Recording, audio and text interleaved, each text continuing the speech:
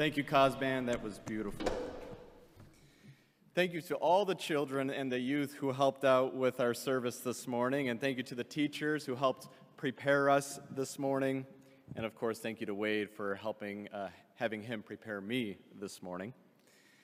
As always, we invite you to open up a Bible this morning, and being Children's Sunday, we are spending some time on the well-known gospel accounts of Jesus' interaction and teachings about children. This morning, we'll be spending time in the Gospel of Mark. It'll be chapter 9, verses 33 through 37, and then we'll also spend some time in chapter 10, verses 13 through 16. The gospel writer shares this account within the context of Jesus predicting his death, which then is coupled with instruction for life in the kingdom. We will see that Jesus speaks to the importance of childlike faith in service of others. So please open a Bible with me and listen to the word of God, starting in Mark chapter 9, verse 33. They, the disciples and Jesus, came to Capernaum. When Jesus was in the house, he asked them, "What were you arguing about on the road?" But they kept silent because the way they had argued was about who was the greatest. Sitting down, Jesus called the 12 and said, "Anyone who wants to be the first must be the very last and the servant of all." He took a little child whom he placed among them. Taking the child in his arms, he said to them, "Whoever welcomes one of these little children in my name welcomes me. And whoever welcomes me does not welcome me, but the one who has sent me." And now to chapter 10, starting in verse 13. People were bringing little children to Jesus for him to place his hands on them, but the disciples rebuked them. When Jesus saw this, he was indignant or upset. He said to them, "Let the little children come to me and don't hinder them, for the kingdom of God belongs to such as these. Truly, I tell you, anyone who will not receive the kingdom of God like a little child will never enter it." And he took the children in his arms, placed his hands on them, and he blessed them. Lord, let the words of my mouth and the meditations of our hearts be acceptable to you. Amen. At the beginning of our passage in verse 33, we see after a road trip, Jesus and the disciples had a discussion within a home. And a home provides that privacy and a setting that's appropriate for some difficult family conversations. I remember growing up, on occasion we would have what was called a family meeting. When the announcement came from my loving mother and father that we were going to have a family meeting, it was evident that the conversation we were about to have was a serious one. Our attendance as kids was not optional. Growing up with a family of 6 kids, sometimes getting to the truth about an issue took a little strategy. I remember one time my parents were seeking the truth about what we'll just generically label as a family matter. It was a classic whodunit scenario. My parents, who know their children very well, could look at all of their children in the eyes, and the truth would be revealed, regardless of what came out of their mouths. Now, just for the record, it wasn't me. Upon the conclusion of the investigation, we were all provided that wise and loving and unmistakable reminder about the importance of telling the truth. So Jesus asks his disciples, "What were you arguing about on the road?" I can only imagine Jesus, who he loved, and he loved his disciples as his children, right? Looking at them during their family meeting with the same look that my parents gave during ours. In verse 34, it says, "But the disciples kept quiet, because on the way they had argued about who was the greatest." The disciples didn't need to say a word. To have the truth revealed, all that Jesus had to do was look at them. Isn't it interesting how road trips bring out those family arguments? Growing up, our family would climb into our conversion van, which was affectionately known as Big Brown. And as the old adage goes, they don't make them like they used to. All 8 of us would commute for 30 minutes every Sunday morning from Farmington to Cheshire to go to church. And by the time we got to church, it was inevitable. It was guaranteed that one of the children would be crying. Most likely me or my little brother. You see, all I wanted to be was the Red Power Ranger. The greatest, of course, and their greatness was solely dependent on its color. But instead, my 2 older brothers insisted that indeed I was instead the pink Power Ranger. How did I ever survive? In verse 35, it continues, "Sitting down, Jesus called the 12 and said, 'Anyone who wants to be the first must be the last and the servant of all.'" Have you ever seen or been the parent who takes a seat before things start to get real? Perhaps a pause followed by an extended exhale, followed by the arm extending down to slowly lower yourself into the seat, followed by another pause, all in preparation for your opening statement. Anyone who wants to be the first must be the very last, the servant of all. It's one of the more Jesus-esque things that Jesus has said. And in the ancient days, teachers would sit while students would stand. Jesus, in those days, was in a posture of authority. And while in his authority, Jesus speaks about leadership, servant leadership.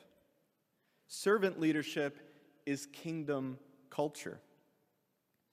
Jesus exemplified this through his coming and through his suffering. In Philippians chapter 2, verses 1 through 11, Apostle Paul articulates Christ's servant leadership beautifully. So I'm going to read that text, and what I ask you to do is just sit and listen to the word of God. "Therefore, if you have any encouragement from being united with Christ, if any comfort from his love, if any common sharing in the Spirit, if any tenderness and compassion, then make my joy complete by being like-minded, having the same love, being one in spirit and of one mind. Do nothing out of selfish ambition or vain conceit. Rather, in humility, value others above yourself, not looking to your own interests, but each of you to the interests of others.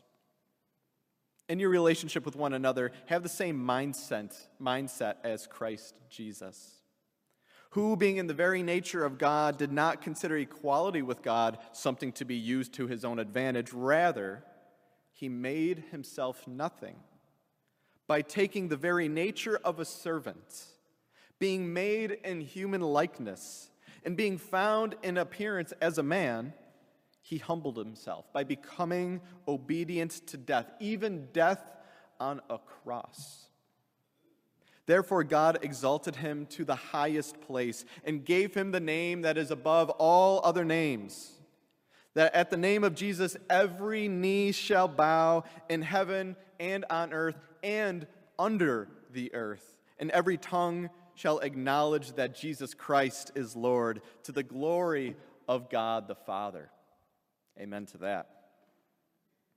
So back to our gospel story here. The disciples were seeking their own advancement. They were seeking something like the Maccabean revolt, where the warriors were held highly because of their victory. But instead, Jesus explains, even in chapter 8, that those who lose their life will gain it in the kingdom of God. Verses 36 and 37 of our passage this morning, it says, "He took a little child whom he placed among them.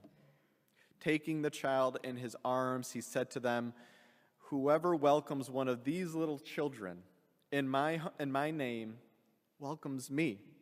And whoever welcomes me does not welcome me, but the one who sent me.'" In the days of Jesus, children were considered especially powerless.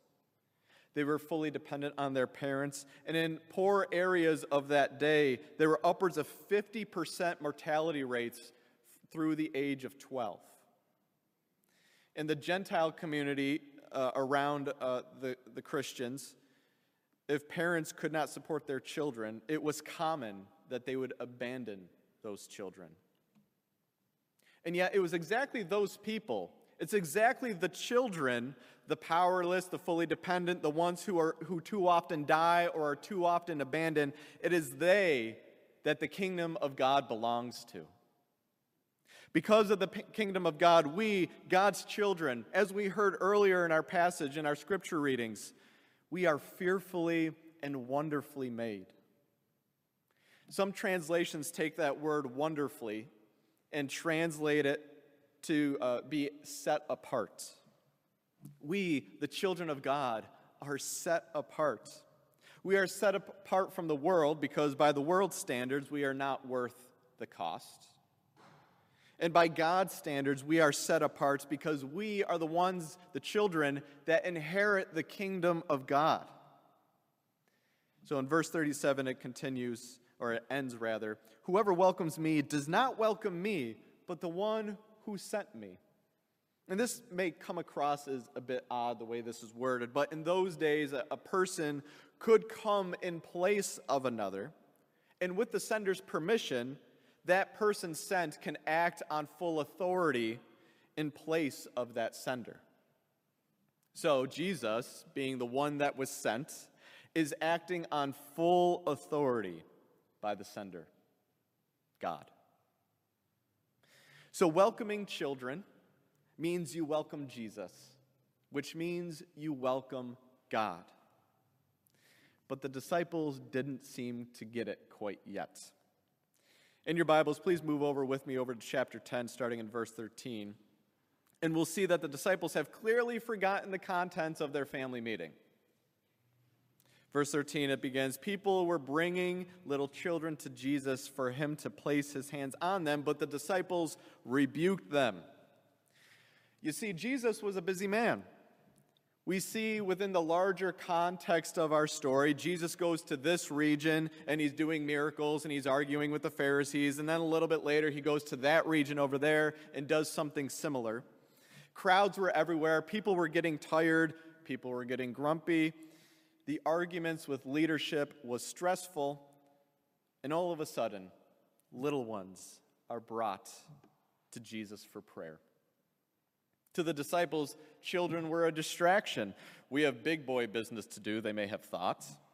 Surely the work that they were doing was important. In fact, it was more important than they had realized. While the disciples had lingered on political matters, Jesus had eternal matters in mind. The disciples were dreaming about victory over their historical enemies, but Jesus had within his scope a larger victory. A cosmic victory over sin and death. In response to the disciples' rebuke of children being brought for prayer, we see in verse 14, when Jesus saw this, he was indignant or upset. He said to them, "Let the little children come to me and don't hinder them, for the kingdom of God belongs to such as these. Truly I tell you, anyone who will not receive the kingdom of God like a little child will never enter it." And he took the children in his arms, placed his hand on them, and he blessed them. That final sentence is a beautiful prompt for us to reflect this morning. Being Children's Sunday, with a Sunday school celebration during the Sunday school hour, it is a blessing to be a part of a church that places so much time and attention into children and youth ministry. Our service has been largely led by our children and our youth this morning, the ones that the kingdom of God belongs to. And as adults, let us use this story of Jesus and the children as a reminder to keep our matters into perspective. Of course, we have much work to do. There are crowds to deal with. There are leaders to disagree with. There are long trips we have to take, and we're going to get tired, and we are going to get a little bit grumpy. But it's in those moments that we need to remember our family meetings, those times in our home, those times in our church where the truth was and is revealed. The truth that Jesus came to us as a lowly servant to suffer and to die. And we are to imitate the humility of Christ. We are, just as Paul says, the Apostle Paul says, we are to die daily. And it's in that posture, it's in that daily death that we find life. Jesus has won the victory. And he sits on the heavenly throne because the last will be the first. And soon he will come again as a triumphant king to return to his kingdom to be with us, his children. And in his fullness is our fullness forevermore. Let us pray.